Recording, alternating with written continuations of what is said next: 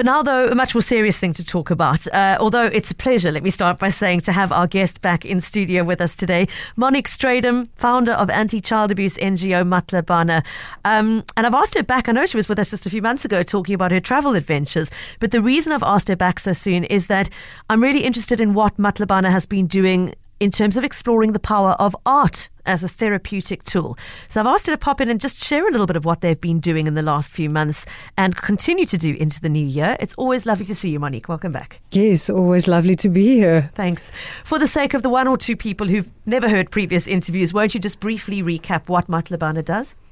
We're an NGO and we work specifically to minimize the secondary abuse children suffer when they report crimes, and we mainly work with police and prosecutors and people who work at hospitals, at the rape clinics, and we try and empower them to better serve the clients. And most of the people we work with are children who've been raped. Yeah. And unfortunately, we know too well it's a very busy job, Monique. You are never short of new children needing your support. And the numbers weigh heavily on anybody who works in that space as much as they weigh on the victims themselves. I mean, when I say using art as a therapeutic tool, I think most listeners' heads probably went to using art as an outlet for the child survivors. But in this case particularly, you are also using art as an outlet for their caregivers, their first responders, those prosecutors and caregivers who are looking after them. Monique, I mean, it's a very special kind of person who is able to endure working in a space like this and the emotional toll that it must take. And it's a sort of a side of the story that perhaps we don't talk about often enough. There's a lot of focus, and absolutely rightly so, on what the victims and survivors go through. But maybe you want to give us a bit of perspective on what you hear from those people that you are engaging with about the toll it takes on them. Yes, I can maybe just share. We do these art workshops that we do with Glendine, the artist Glendine.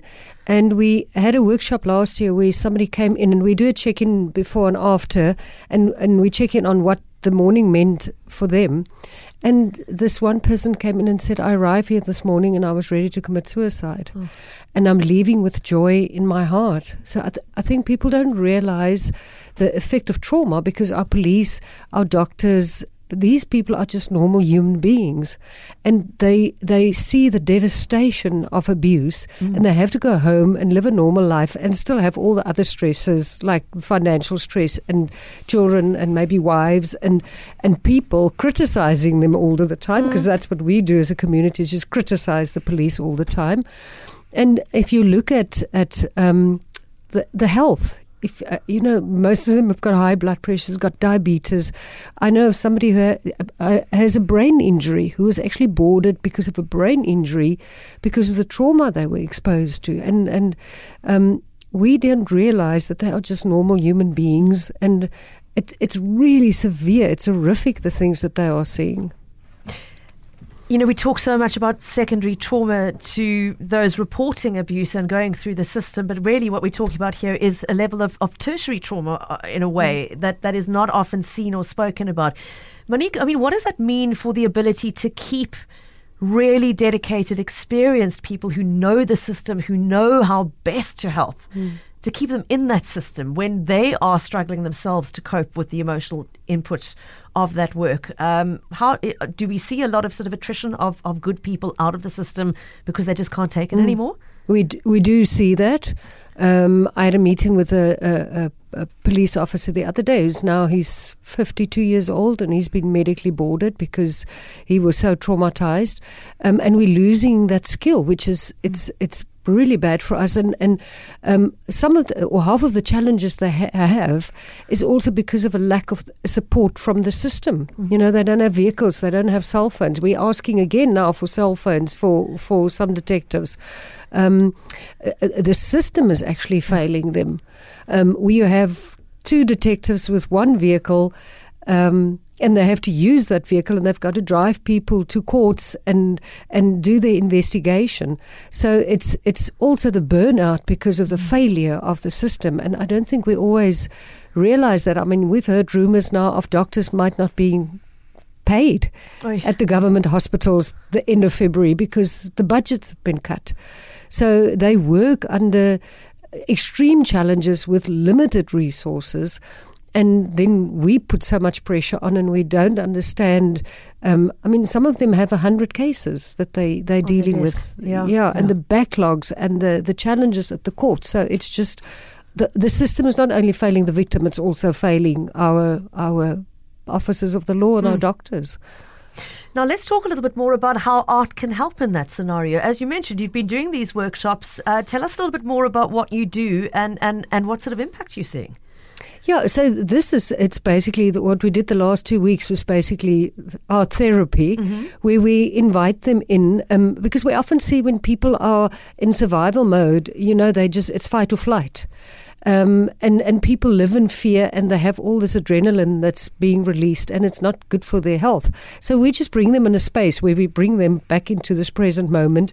We ask them to disconnect from the analytical brain, move over to the right-hand brain, and just be creative. And you can absolutely see the difference when people walk in. And there's also this fear of I can't draw and I can't paint, and and when they walk out, and there's a lot of good chemicals that was released, endorphins and oxytocin, and you see the joy, and it's something as small as that makes such a huge impact that will just inspire people to go on and face the challenges they're facing. So it's just moving out of that environment of extreme trauma, moving into something new, creative. Our brain, they talk about plasticity of the brain. When we do things that we haven't done before and we challenge ourselves, you see that brain being rewired. Yeah, laying down new neural pathways, literally. That's right. Yeah. Now, what about applying these techniques to victims themselves? Is it something that is possible? Is it something you've tried? There are quite a few charities who actually do the art therapy with victims themselves, and with great success. There's a whole history on how successful, and not only art, also drama. Yeah. We also use drama in our training with the police officers, and it's the purpose that it was supposed to serve. It was to we do it as part of our perception training, and is to move them out of their own shoes into the shoes of the victim, and charge their nervous system so that they can feel how victims feel.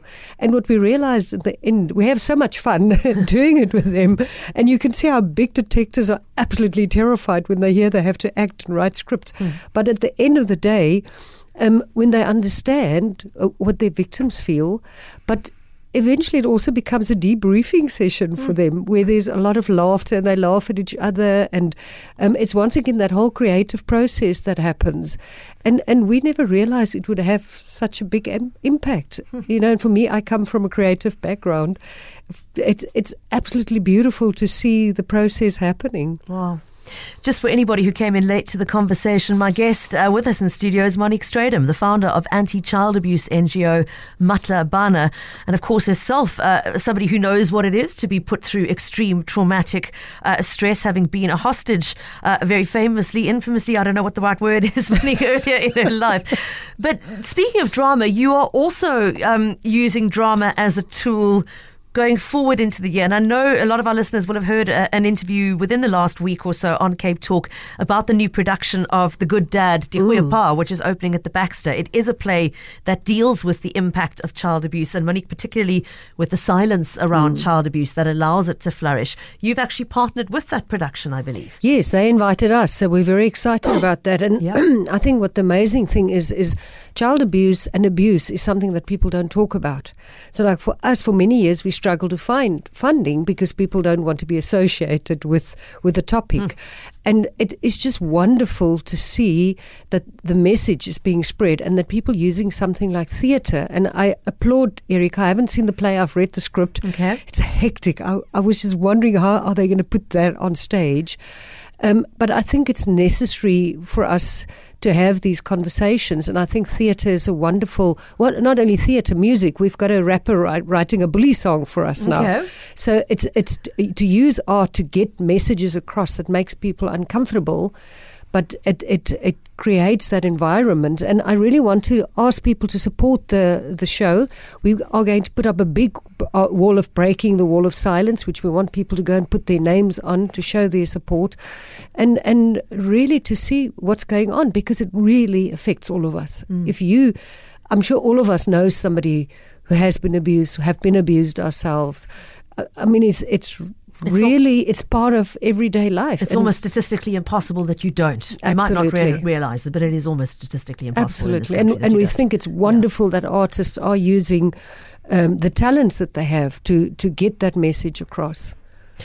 I think it's wonderful that people like you are thinking about the impact on the next level, that as much as I know you have a passion for the victims and for making sure that they are protected as far as they can be as they work through the justice system. Monique, I think it's remarkable that you also have space within your organisation to think of and care for the people around them in that process. And I hope this conversation perhaps sparks some ideas in others listening about exploring the possibilities of working in this way. Just in closing, the Good Dad, Digoeiepa, I know, opening at the Baxter, I think with the 13th. I was going to say is that next week it is, or the week after, but very within this month. So are there particular performances that Matla Bana is associated with, or was it the whole run of the play? Yes. If someone wants to particularly be part of your campaign. Yeah, we're actually a beneficiary of the play, and then on the 18th and the 24th during the afternoon shows, or after the afternoon shows, there will be panel discussions where we are bringing in some experts. We've invited the police to be part of that discussion so that we can just inform people. So if people, it's on a Saturday and a Sunday, or a Sunday and a Saturday, so I'm sure it'll be informative. So I would definitely invite people to come and support on those days. But just support the whole run. Okay, you are looking for the production of The Good Dad and Digoeiepa. Just make sure it's going to be in English and then in Afrikaans on consecutive weeks, is my understanding. So booking is web tickets for the Baxter. Otherwise, look on the Baxter's website for details of those performances, and make a note of the 18th and 24th of February as the ones which have the panel discussions afterwards. Before we must let you go, Monique, you mentioned police officers in need of cell phones. Do they have to be fancy cell phones? If somebody listening to this has got an old, discarded second-hand phone, would that be of help? Absolutely. We will take all the phones. We need vehicles as well. Okay. Someone has a second-hand car they want to give away. That's a bit of a harder ask. But particularly if you maybe are considering upgrading your cell phone, to use Wendy Noda's favourite non-term. Do think about that and reach out to Matla Bana if you have got one sitting in a drawer at home that's not being used. Imagine the difference it could make if it allowed a police officer to have proper communication tools once again. Monique, thank you again to you and your team for what you're doing, and always lovely to see you in studio. Thank you. Matla Bana, if you'd like to read up more about their work, Matla is Matla, and then it's the letter A, and abana.co.za is their website.